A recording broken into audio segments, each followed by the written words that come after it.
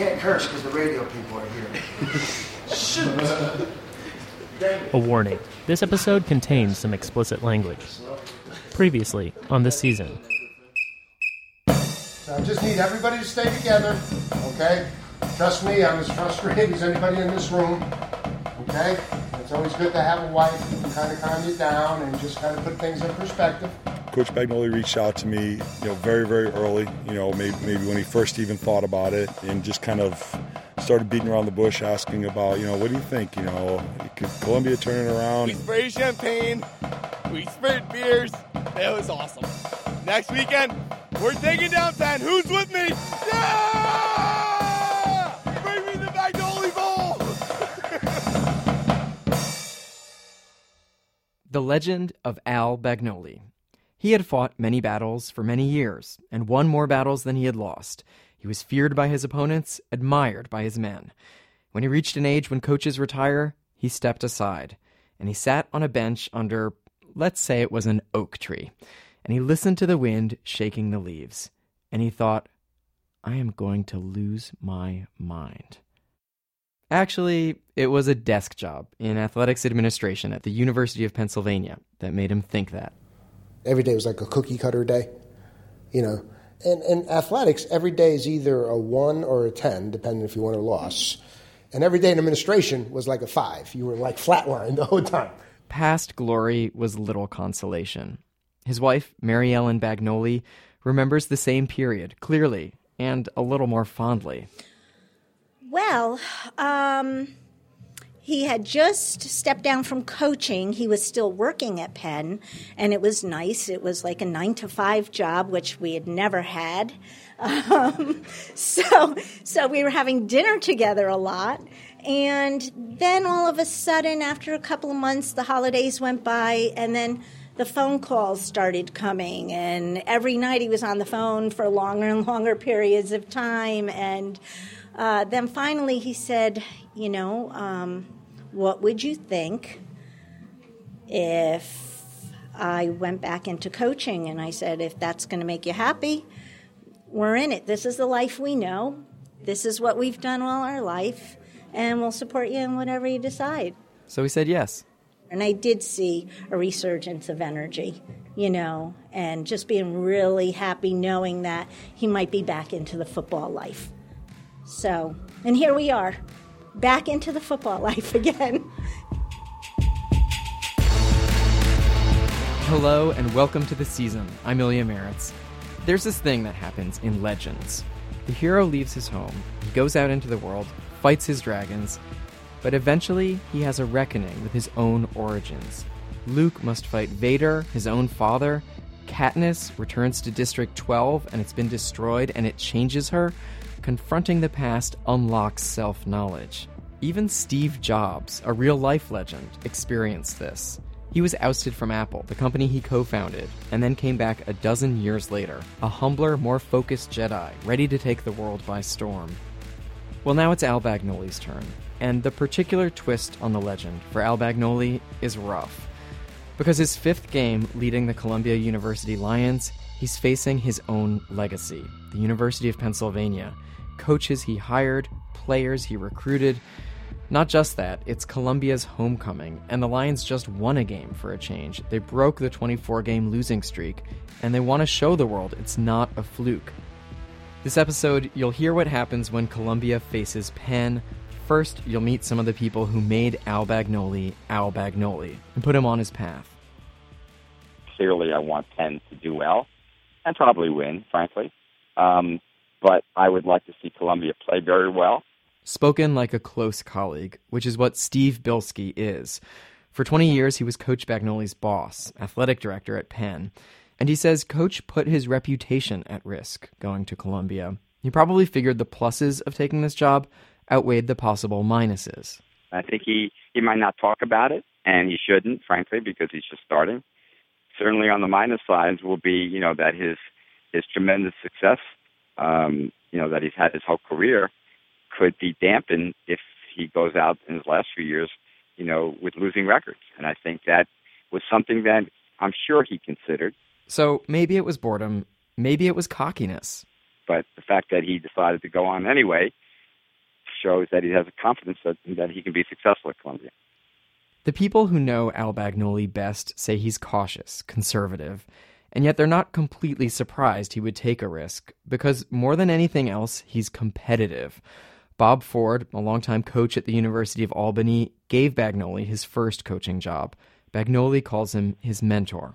Well, my first thoughts were I've known an awful lot of the head coaches at Columbia through the years. We had an opportunity to play them at one point, and many of them were good coaches, and yet the vast majority of them, I believe, were fired.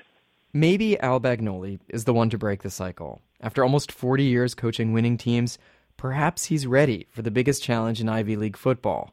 Even at age 23 or 24, Ford says, Bagnoli was uncommonly hungry. He had no coaching experience, and he came with us and was very, very anxious to learn.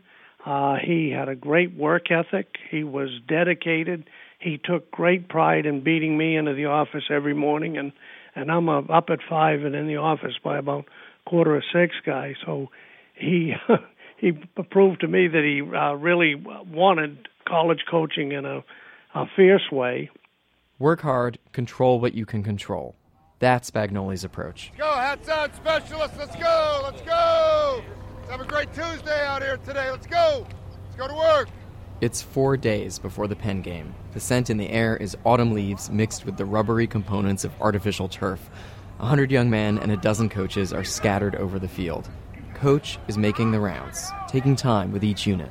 If all hell breaks loose, you know what I'm saying? We're okay punting. All right, Coach, we're good. That's fine. Yeah, he's good. Famous last words. I'm good. Don't worry about it. I got it. That's a very good. We put a wireless mic on him, and I can say now with some confidence, Coach's favorite expressions are, let's go, and come on. There's an impatience about the man. Oh, turn it!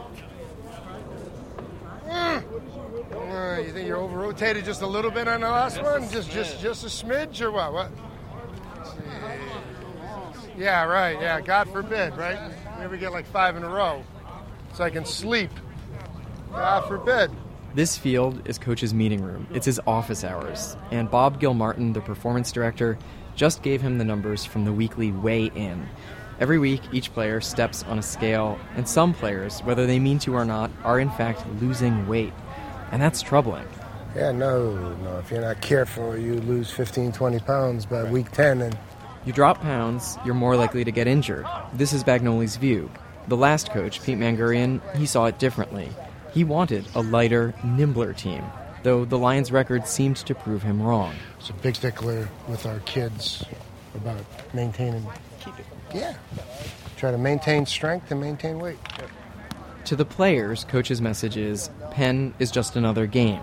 Practice your best so you will play your best. But with Gilmartin, he's more candid. His mind's eye can see the next opponent clearly. I mean, they got good kids. I mean, they're pretty stout. You look at that offensive line, they're pretty stout. The defensive line is pretty stout. They're not running as well as 49 for them does, who's a very good player. But, yeah, it should be interesting. It will be that, right? Yeah, this will be one. This will be a whole separate chapter of the book. This will have its own chapter. So he is writing his own story in his head. We all do that. If I were writing the legend of Al Bagnoli rather than just watching what happens, I'd be tempted to smudge the facts and delay the Penn game. A hero's reckoning with where he came from, it's a big deal. Steve Jobs was in exile for 12 years building a computer that never really caught on before he came back to Apple. Al Bagnoli does not have that kind of time. Saturday comes fast. On game day, buses line up in front of the main campus to take spectators up to Kraft Field, and for once they're full. My neighbors are Frederick Tam and Shay Olojo, and they would not miss this. It just feels like almost like religion. You're all agreeing on something, and you're all going to help each other, and you're all going to support each other no matter what. And it's a beautiful feeling, yeah. And I feel like we should have it in Colombia. It surpasses all kind of cultural, social, economic divides. Like people you wouldn't normally talk to, you talk to today, you know. They're both sophomores, and they're friends from a Bible study group. And they actually know some guys on the team through the group. Do you think God cares who wins today? Well, honestly, God just wants the best team to win. Like, I don't think God doesn't favor. But I'm sure he kind of likes Colombia. I like to assume God likes us better than Penn, but God shows no favorites. But I really do think it's more about showing faith. And the fact that we've been losing quite a lot, and people are still coming. Yeah, like, it's a it good shows thing. We have faith and belief, and I'm sure God likes that. So we're like, yeah, Colombia's gonna win. Everybody on your feet, here they are, your Columbia Lions. There are about 12,000 people in the stands. It's the best attended homecoming in years. Very festive atmosphere here, and a few of the fans are drunk, and they want a good show. Tackled by number 96. Down on the field near Penn's end zone, and very near to me, Columbia President Lee Bollinger is schmoozing with none other than Robert Kraft, owner of the New England Patriots. Robert Kraft is standing on Robert Kraft Field. He's wearing aviators and these patent leather Nikes that look expensive. First down lines after the carry by number 31, Cameron Molina. 10 minutes in, it appears Kraft and Bollinger picked a great place to plant their feet. Columbia's very first drive leads to a touchdown right in front of their eyes. It's junior wide receiver Cameron Dunn who carries the ball across the line. The game is off to a thrilling start. Maybe God does care, and maybe he does like Columbia. Penn fails to score on its next drive. It's Columbia's ball again. Quarterback Skylar Mornhinweg launches the ball to wide receiver Scooter Hollis. Two defenders jump on him, and the ball comes loose, and a Penn man jumps on it. And if I had to pick a moment this game takes a wrong turn for the Lions, here it is. The Quakers have the ball now, and they lose no time in evening the score. Pass is complete to number 87, Ryan Kelly, for a touchdown. As the game comes apart, Coach Bagnoli picks a fight with an official over a call. He's waving his arms in all directions, almost like a pantomime of a driver who just got rear-ended. Are you kidding me? 87 just knocked our guy down. He got key. He knocked the guy down. He picked the shit out of him. He knocked him down. And if I hadn't seen him make a similar performance in every other game, I'd think, wow, that must have been a terrible call. Actually, this is something Al Bagnoli does. They must all know him, the officials. Penn scores again, and again, and again. Columbia does not. The Lions aren't even showing much fight. Around halftime, the sun dips behind Inwood Hill, and the fans evacuate the stands. I switch to wool socks and start jumping up and down to keep warm. And Matt heads over to the Penn side of the stadium, where people have mixed emotions about what they're seeing. They all know Al Bagnoli, and they like him. They'll tell you, we wish him success in every game but one. So they want his team to lose today, but they also expected the Lions to do better than this. David Perry is a Penn alum from 1992. I'm surprised it's this bad. I mean, I figured we'd win, but I thought it was going to be a lot closer than this. So I think Columbia at this point seems to have kind of lost their intensity. So yeah, we'll see. And Penn, well, they've only had one win so far this season. But tonight, things are looking good. Coached and the players are playing well. And they're playing Columbia. Marjorie. Oh, I'm sorry. Did I say that out loud? That's not very nice. That was unkind. Out loud on the radio. I'm thinking of Mrs. Bagnoli up in the hospitality suite with her family. All three kids went to Penn. And I'm scanning the Columbia stands looking for some cheer. And cheer announces itself. It's actually pretty unmistakable. Yes, we love them. We're still riding on the high from last week, so it's totally fine. We're here for the booty, not the game. In the form of three women in furry vests and earrings, unusually well-dressed for the occasion. Z, Henrietta, and Camille. Don't even try to figure out which one is talking. We've been checking in on them, making sure they're making gains, checking the roster, making sure they're eating that protein, lifting, squatting. And they're all lovely boys. You're making sure they're eating enough protein. So we said, do you have enough Chipotle? Do you want? I brought them back some chocolate to make sure they got big enough. So I brought back chocolate from England. Some of them at number 6. Summary. The Lions have nice arms. We would like to squeeze them. We bring them food. We cheer for them. We don't really understand football. Well, one of us does. This is going to be a great season. We're their biggest fans. There's like parties tonight. Are you going to see these guys at parties or like hang out later? Last week they had a party and they were so happy and it was so wonderful. Fun. Tonight, I don't know. They might. I think the first game with not with Princeton, the first game they played, they cancelled the after party because they lost and they were really sad. So I don't know what's going to happen. They're usually today. too busy training, I think, to be really doing they it. don't go out. Partying, you really have to schedule time with them because they're so busy. Sorry, do you have the time? Yeah, we have it's oh my God, you are going to leave early? 6:28. We actually have to. It was really nice to speak to you. God, I can't believe you're leaving. The only thing is my roommate invited me to dinner with her parents. I felt like I 5 minutes left on the clock. These ladies are out of here. This is what a shellacking looks like. Penn 42, Columbia 7. Bush, what were the emotions in facing Al today? I mean, he's obviously meant so much to the Penn program. Penn's coach, Ray Priori, is the first to speak after the game. The emotions were, like anything else. I mean, we're all competitive people. We are. I mean, I don't care if I was playing coach in basketball. He would want to foul me, and I would want to foul him. That's just we are. We're competitive people. We've known each other for years. This man was Al Bagnoli's deputy for decades. Even in the way he talks, he sounds like Bagnoli. And it turns out they've been talking. During the week, I called him up on Wednesday night, and we had a great hour, plus conversation, which was great driving home. And, because I knew there would be all things that you'd want to talk to a friend, person who you worked for 23 years, and it was great. A few minutes later, it's Coach Bagnoli's turn, and what he says next is almost verbatim what he said after Princeton, after Georgetown, after Fordham. Yeah, I mean, from my end, we're obviously disappointed. We knew we'd have to play well. I didn't anticipate making the amount of mistakes that we made, and obviously that starts with me, so I've got to do a better job preparing them, and I'm not quite sure what happened. In The Legends, when the hero has his reckoning with the past, he discovers he's a changed man. Maybe it hardens him. Maybe it makes him more clever. There's a difference you can see. So how does Al Bagnoli think he's changed halfway into this season? The difference between winning and losing is very fragile. It's so fragile, people have no idea how minute it is between why you win and why you lose. And it's a constant education, and it's a constant reminder. It's a constant battle mentally as well as physically to get kids to understand how fragile success actually is. And so that's what you learn, and you're constantly reminded. And as a coach, anytime you think it's safe, it's never safe. And the same thing as a player. The second you think you have it licked, it comes back and it bites you. So everything you do is very, very, very fragile. Coach told us next he had a dinner appointment with some high school seniors. He was going to try to convince them to come play for Columbia football next year. The job never ends, and after a game like that, I don't know how you do that.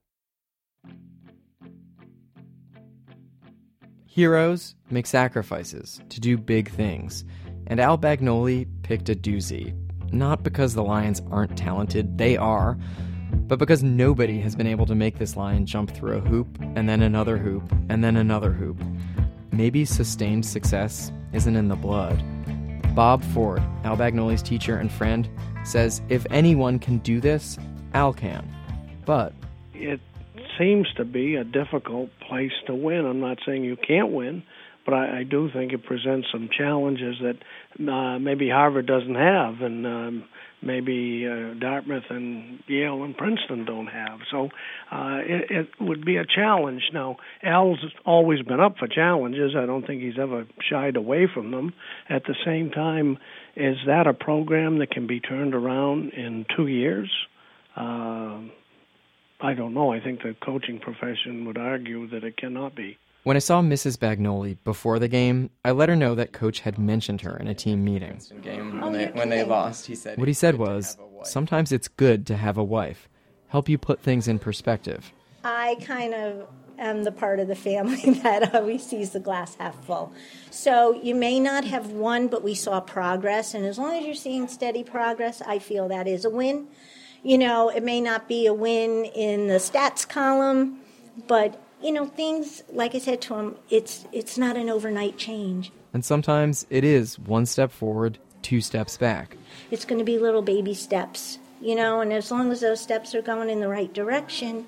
I mean, you knew we weren't going to come here and you weren't going to have an Ivy League championship the first year. I mean, that's unrealistic. After all, this is what you came here for. This is what you want. So, like Coach told us, you want days that feel like a 10, you're also going to pull some 1s. Next time on The Season, the difference between practicing on the field and gameplay, mental toughness required. I've never seen the Lions get knocked down and then get back up again and fight back. And the challenges only get harder. The next 3 teams the Lions face are some of the toughest in the league: Dartmouth, Yale, and Harvard. Ever gotten a piece of advice that lingered in your brain? Erin in Massachusetts sent us this voice memo about her high school rowing coach, Chuck Hamilton. Tough guy, lots of rules. This was a big one. He reminded us all the time that every stroke was new, and nothing that came before that stroke or what was to come after mattered at all. Just what you were doing at that very exact moment with the oars. Stay in the moment, and you can do your very best. And it's something that stayed with me to this day. And it helped her get over the death of a family member. Thank you, Erin. Shoot us a short voice memo about the coaching that helped you have a breakthrough. The email is theseason@wnyc.org. The Season is produced by Matt Collette with engineering by Casey Means. We're edited by Karen Frillman with Sean Bowditch and Charlie Herman. Jim Schachter is WNYC's vice president for news. Some of the music you've heard was recorded by the Columbia University Marching Band. And one last thing, if you're not getting enough of The Season, you can get more. This week, we're on The Gist, a podcast hosted by the outrageously entertaining Mike Pesca. It's me and Lions running back Cam Molina. We do a deep dive on what it was like to play for the Lions' last coach, so head on over to The Gist. I'm Ilya Meritz. Thank you for listening.